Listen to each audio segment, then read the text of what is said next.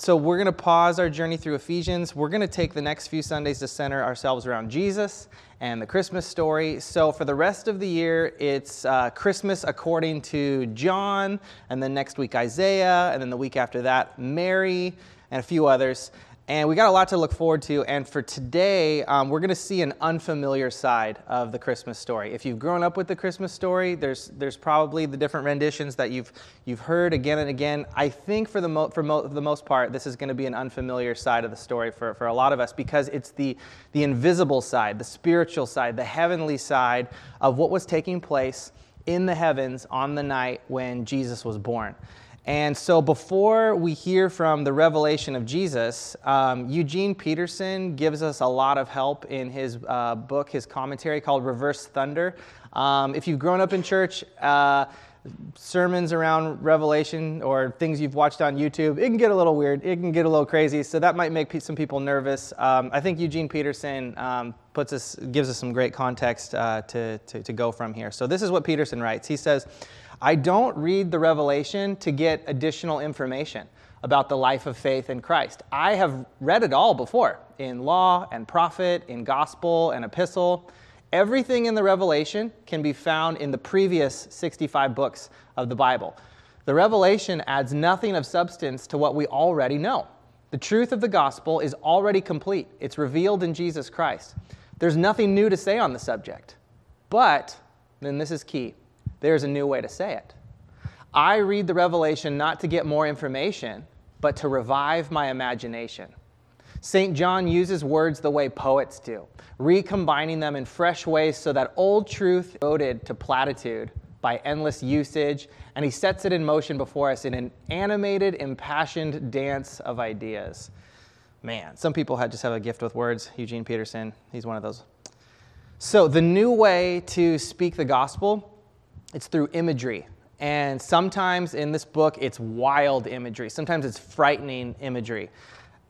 Imagery that ironically needs to be heard in order to be seen, which is why we're told, read this book out loud.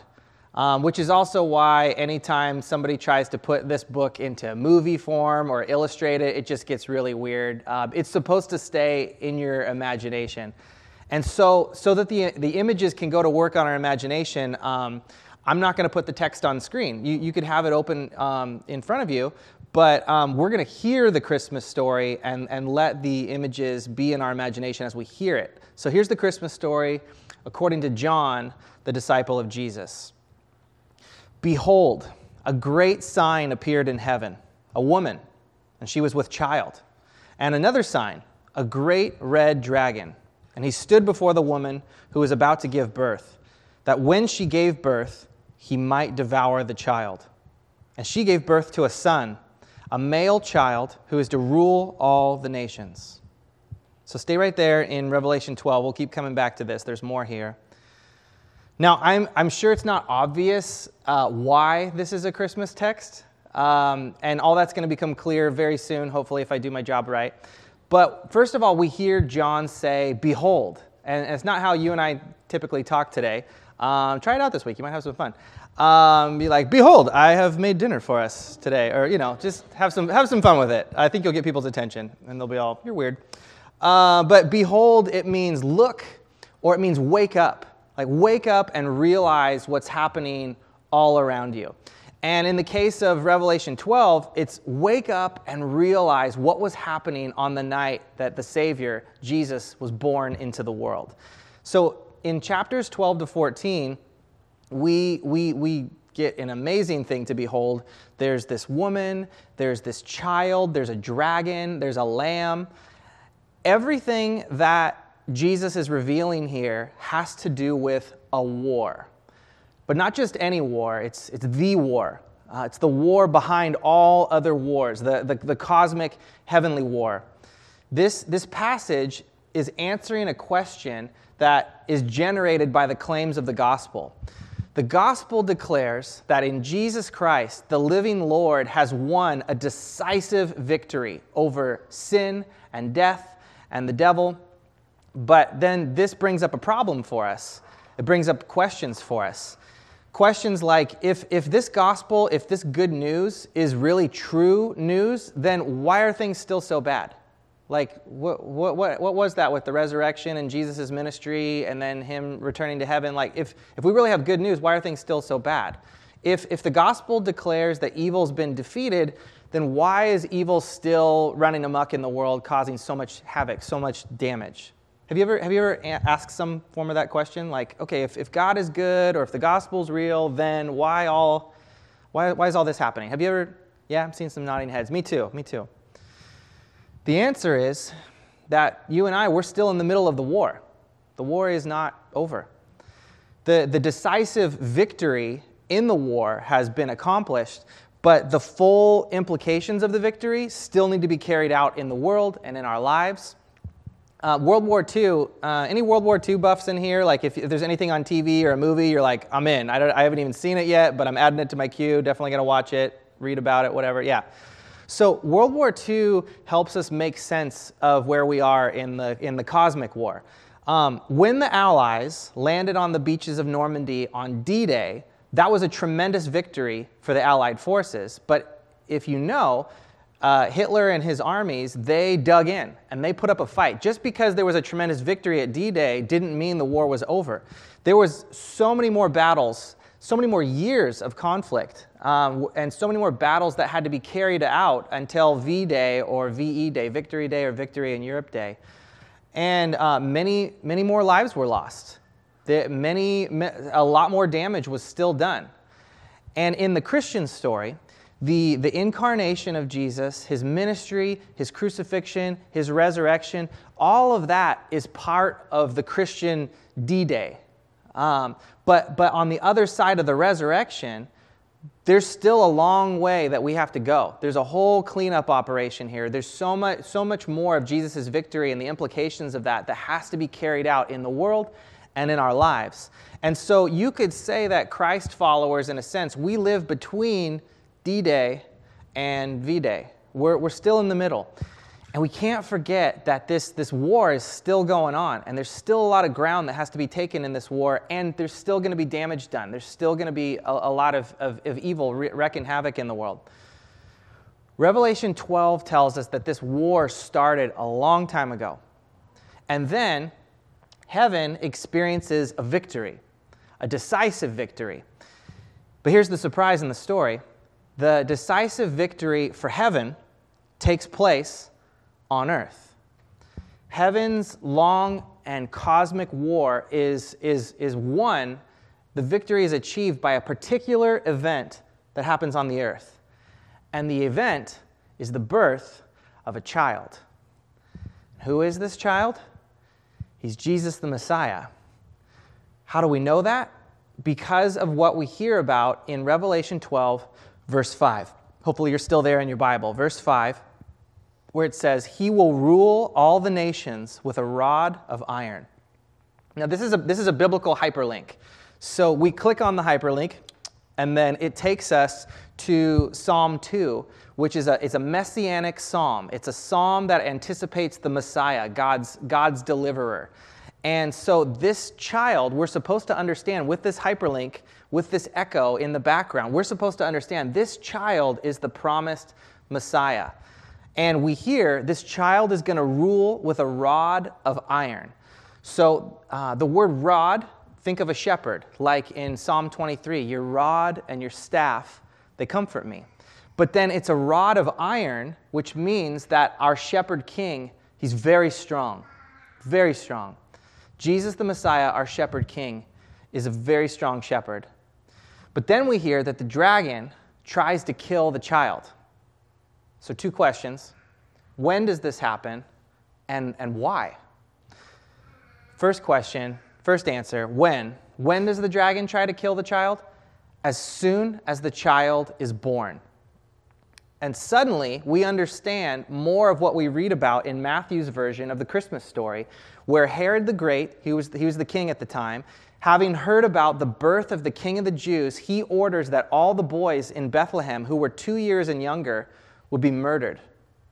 And it's awful, and it's dark, and it's a really evil part of the Christmas story. And Revelation 12 is like the cosmic, invisible backstory of what was happening that day in the human realm. What this means is that what we're reading about, what we're hearing about in Revelation 12 has already taken place. What John sees in Revelation 12 happened on Christmas Eve. Revelation 12 is a Christmas text. And now you can understand why there's this entire angel army who announces the birth of Jesus to shepherds, where they're saying, "Glory to God in the highest, and on earth, peace." This angel army that shows up, they're celebrating the fact that they just snuck Yahweh's secret weapon in behind enemy lines. They were victorious in their mission, which means that they're celebrating because they know the tide of this cosmic war has turned for the better, and we can have peace with God. So they're celebrating. They're chest bumping, they're high-fiving each other, they're celebrating, and they're getting the shepherds in on this to say, "Guys, this is amazing, and we're letting you know something just happened. We just secured a victory here." This week, Sarah and I were talking about this part of the story, and she brought up the point of, what if Jesus was tucked away in a manger, in a really humble situation, in an animal trough, because that was the best place to hide a secret weapon from the dragon. What if that's the best place? Because Herod's not going to look for a secret weapon in an animal food trough. He's going to look in a house. He's going to look among people of influence or power, because he's a person of influence and power. Nowadays, if the story was taking place, maybe Jesus would be hidden safely under a freeway overpass in a homeless encampment, because no self-important person is going to think to look there among society's outcasts, among society's rejects, which is who shepherds were and what it was to be in a manger. Nobody's going to look there if you're important and if you're supposed to be an important person. Shepherds were the ancient version of our societal rejects and outcasts, and the angels go to them. I love that part of the story. It says, "Hey, shepherds, here's where to find your shepherd king." And this cosmic war is why every year I put a red dragon in our nativity scene. I inherited this nativity scene by becoming married to Sarah. She brought this into our home. Some of us grew up with a nativity scene in our home. It's a great way to tell the story to kids, because they're visual, maybe before they're verbal or before they can put everything together, and you can talk about all the characters. I also like that Mary and Joseph are like kind of brown and olive skin, because this might be a surprise to you, but Jesus was not Italian or Swedish. He was from the Middle East. So I like that their skin's even the right color. I'm like, thank you. But every year I put a red dragon in our nativity scene, and I want our boys to know that this is what's going on in the story. I don't want my boys to think that the Christmas story, that's right, Johnny, I don't want my boys to think that the Christmas story is tame, or that it's cute, or that it's sentimental, or that it's safe. Disney Plus gave me The Mandalorian, and I thank them for that. It's a great show. It's a lot of fun. But Disney Plus is not going to do a good job telling my kids the Christmas story. Disney Plus and the Hallmark Channel and anything else, Christmas is going to be about hot chocolate and snow and nice feelings in your heart. The Christmas story is about light breaking into darkness. And as John fills us in on the cosmic backstory of Christmas, this helps us understand the power at work behind the dark and fallen world powers and leaders and systems that we see all around us, where we see darkness, we see brokenness, where it seems like evil gets the upper hand or gets away with things. Powers that, like King Herod, use violence to get their way, use oppression to get their way, use lies, work through racism, they are exploitive, and are just flat out evil. When you see that at work in the world, we're supposed to understand this is what's at work behind the scenes. Jesus' followers are meant to see that these broken people and broken systems are smaller dragons. Smaller dragons, but behind the scenes, pulling the strings of these smaller puppet dragons, there is the evil behind the evil, the great red dragon. And this is the invisible backstory of the Christmas story, according to John. This Christmas story, it's about conflict. not about carols. This is about war. It's not about worship. This story is PG-13, if not R-rated, rendering the story too intense for little children in lots of ways, where you're like, ooh, that part we'll probably have to read when you're a little older to be able to handle that part. There's no sentimental ooey-gooey feelings here behind this Christmas story. There's no cozy fireplace. There's a fire-breathing dragon. There's no overweight cookie-eating Santa dressed in red. There is a red dragon who's ready to devour the baby Jesus. Can you imagine like Hallmark printing Christmas cards with a red dragon in the background? Like, I would love to see that. I think that would be, if that one came up on the shelf, I'd be like, yes, thank you. I think the idea would get shut down long before it went to print. I think the executives at Hallmark would say, somebody else already lays claim to the color red about this time of year, so let's not confuse the public. But I think it would be fun. Eugene Peterson, he says this. He says, it's St. John's spirit-appointed task to supplement the work of St. Matthew and St. Luke so that the Nativity can't be sentimentalized into coziness and not domesticated into worldliness. This is not the Nativity story that we grew up with, but it's the Nativity story all the same. Jesus' birth excites more than wonder. It excites evil. Okay, so that was when the dragon tried to kill the child, but now, why? Why should the birth of Jesus excite evil? And that's because evil knows what the birth means for the fate of evil. The dragon is a better student of the scriptures and of the gospel than many Christians are. Because the dragon knows the gospel, we hear that the dragon is full of rage. Why are things still so bad in the world right now? Because the dragon is on a desperate rampage. He is in his death throes. This is a death rattle. He knows that his time is short, and so he's unleashing what remains still of the power of evil.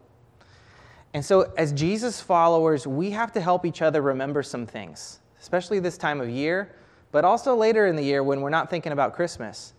What do we need to remember when we're facing discouragement, when we're like, I don't even know why I try, I don't even know why I put forth the effort, I don't know why I put my faith in this thing, I don't know why I help this person. We need to remind each other that we're still in the middle of a war. And for another thing, we have to remember that the dragon still rages. The darkness and the evil that's at work in our world and the suffering of the church that we read about in the world, this is not a sign of Satan's victory. We hear in the scriptures, greater is he that's in us than he that's in the world.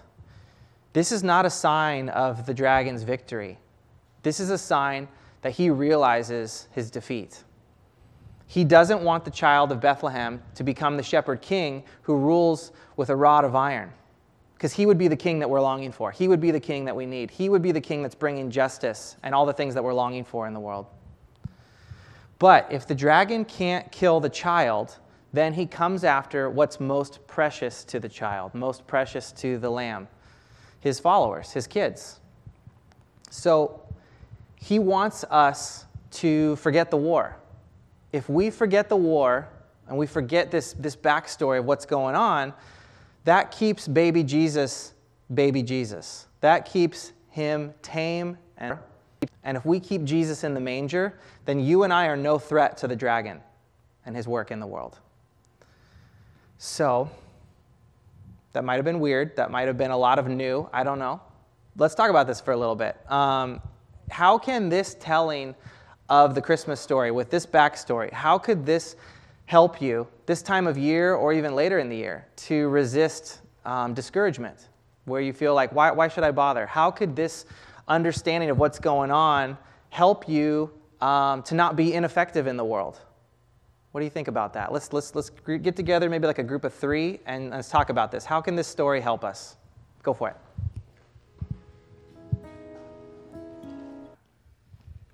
It's also important to know that if you've ever felt hassled by the dragon, it's nothing personal, and you're actually, and I say you, I mean me too. We're actually not as big of a deal as we think we are. Like when we're being hassled, we might inflate our sense of importance and just be like, oh man, really getting hassled here or whatever. No, you're not the dragon's primary target. Jesus is the dragon's primary target. And so if you want to wound Jesus, but he's out of your reach, you go after his kids. You want to go after me, you go after my son. I love him, and nothing would hurt me more. And that's what we hear about in Revelation 12. And I'll hand him over now. Good illustration. Thanks, buddy. So that's what we read about in Revelation 12. Hopefully you're still there. In verse 13, we read, he goes after the woman who we come to learn she's this picture of the people of God.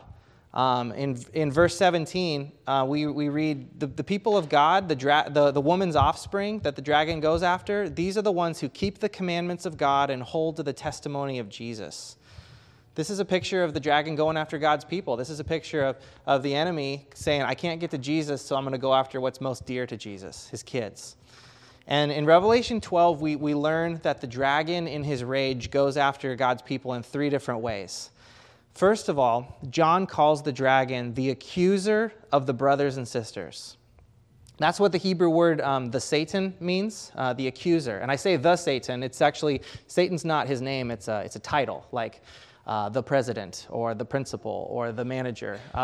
He is the Satan, he is the accuser. So day and night, says John, the accuser is going to drag up things from our past.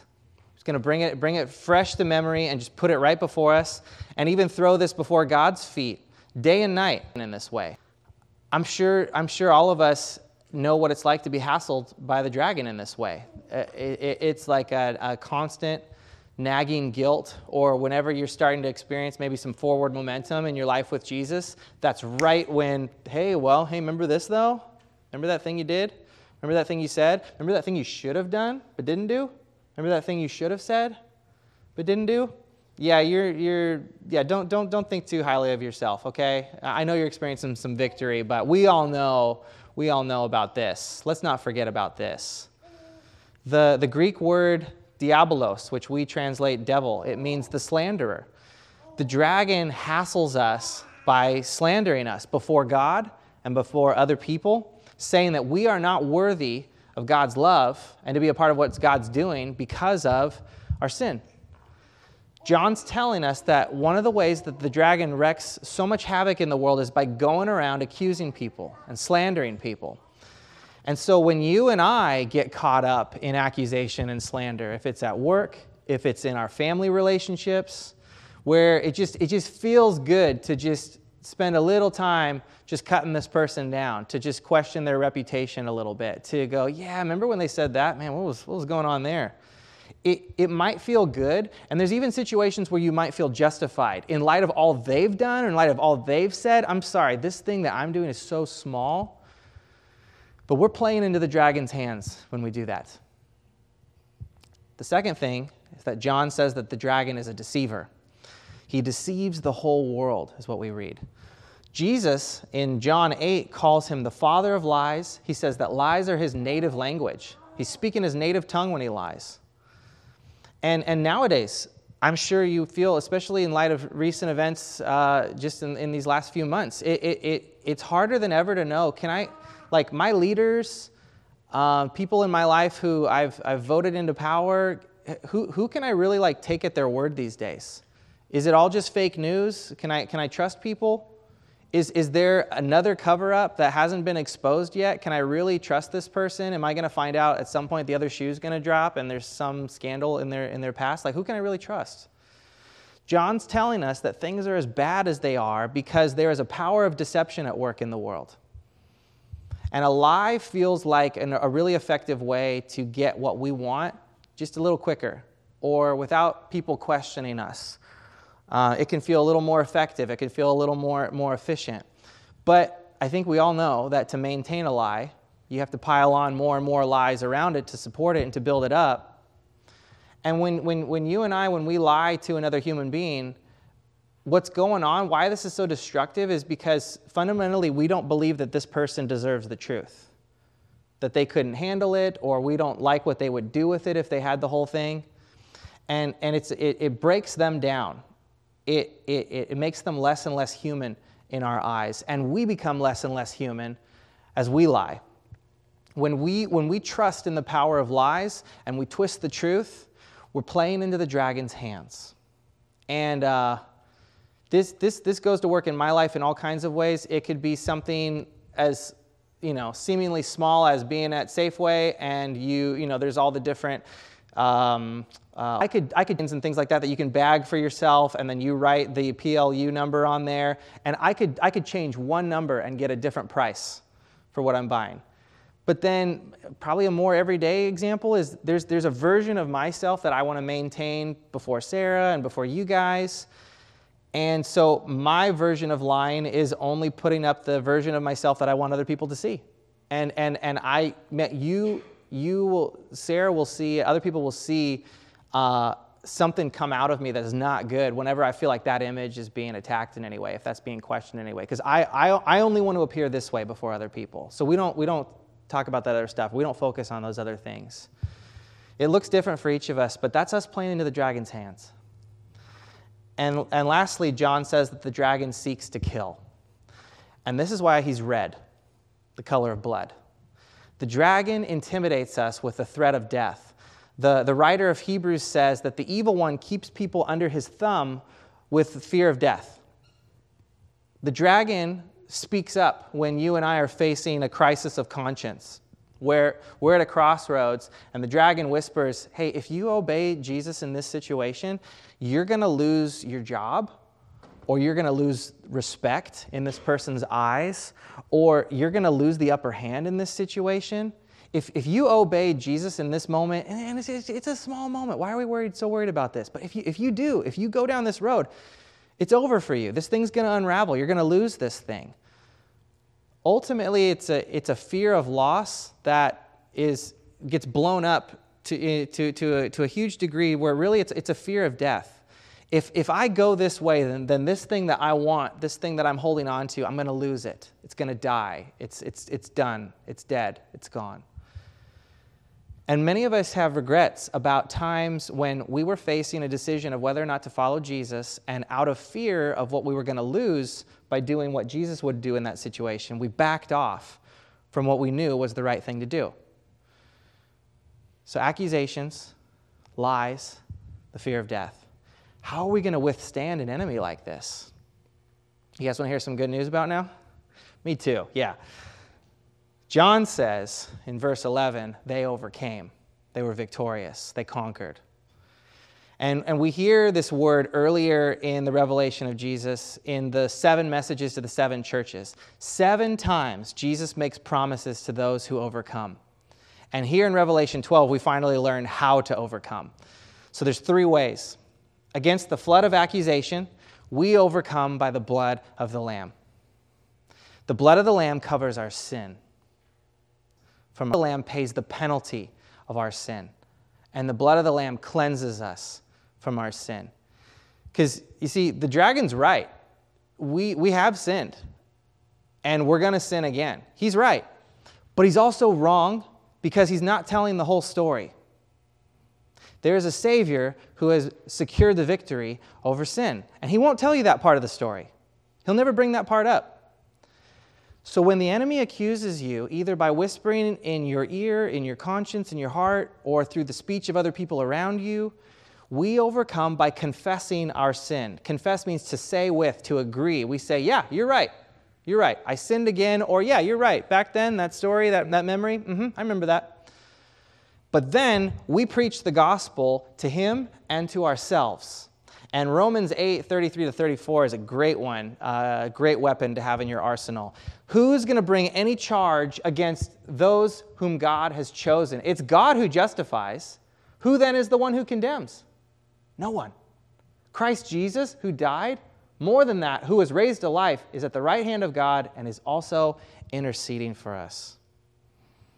The only one who is in a position to condemn me or you doesn't condemn me or you. In Jesus, we have someone who has come for us, someone who has died for us, someone who has risen for us, someone who reigns in power for us, and someone who intercedes for us, someone who is praying for us all the time. This is our advocate. So you preach the gospel to the dragon and to yourself. and to your brothers and sisters whenever you feel like they're being hassled in this sort of way. That's the first thing. The second thing is against the flood of deceit, we're going to overcome by knowing the truth and by speaking the truth and living the truth. The only counter to deceit is words of truth, particularly the truth about Jesus. We overcome by not letting even the slightest untruth gain a foothold in our lives. This means that the battle is not just fought on big issues like abortion or gun violence or racism. The battle is fought on little, everyday, ordinary issues like when we're tempted to twist the story ever so slightly. Like not coming clean when somebody asks us, hey, what happened? Or where were you? Or what did you do? Jesus says to us all the time, you'll know the truth, and what will the truth do? It will set you free. We overcome, we experience freedom by being ruthless about the truth. And lastly, against the threat of death, we overcome by declaring the gospel of life to the dragon, robbed and to ourselves. The good news is that the resurrection of Jesus has robbed death of its finality. The dragon would want you to think that you go down this road, you lose, this is where it's going, it's all going to spiral out of control, it's dead, it's gone. The resurrection says, no, there's another, the story's not over yet. Verse 11 says they didn't love their lives even to death. And why not? Because God's people knew that death doesn't get the last word. It only gets the next to last word. The last word belongs to the resurrected Jesus. So dragon, you can threaten me all you want. I've thrown in my lot with the resurrected one. And so ultimately, I can't lose. Resurrection life steals the dragon's thunder. So how do we withstand accusation and lies and death threats? Say it with me. We are cleansed by Jesus' blood. We hold on to Jesus' truth. And we trust in Jesus' resurrection. And Martin Luther put it so well in A Mighty Fortress is Our God. He said, and though this world with devils filled should threaten to undo us, we will not fear, for God hath willed his truth to triumph through us. The prince of darkness grim, we tremble not for him. His rage we can endure, for lo, his doom is sure.